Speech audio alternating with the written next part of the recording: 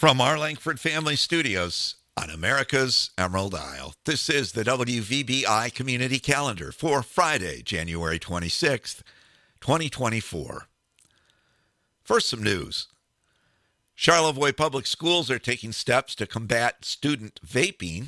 In letters to parents last week, they announced the installation of vaping sensors in school bathrooms. Students caught vaping will lose bus privileges for a semester for the first offense and for an entire year for the second offense.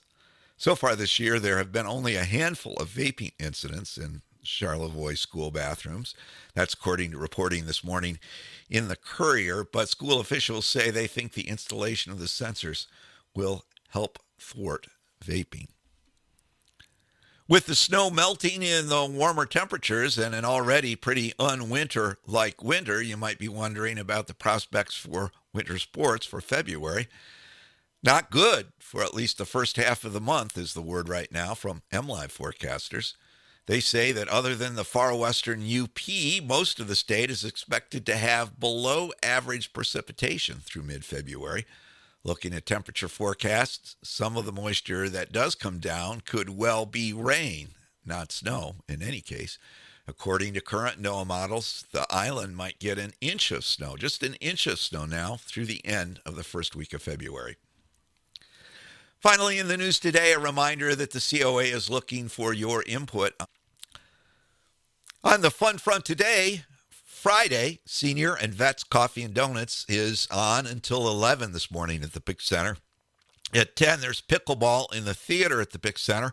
Well, upstairs at 10:30, there's the Arthritis Foundation exercise program.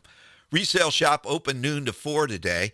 BICS basketball squads head off the island today up to Big Bay for games there this evening and tomorrow.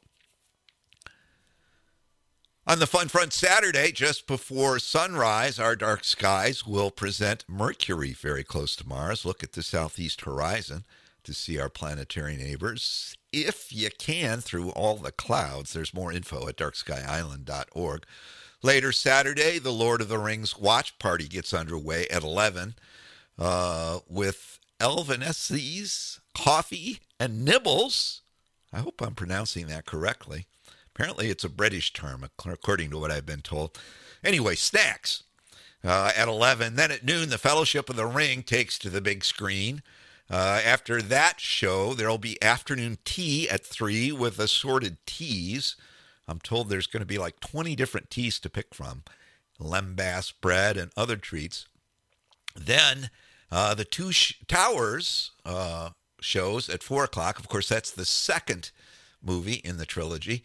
After that, there will be a Middle-earth-inspired potluck dinner at 7:30. Lots of folks have already signed up to bring food for that. A lot of yummy stuff on the menu. You can still sign up to bring something if you'd like to at the Bick Center front desk. Either drop by or call in. Then the last of the 3 movie shows, it's The Return of the King, starting at 8 o'clock. You're welcome to come in costume or dressed for comfort.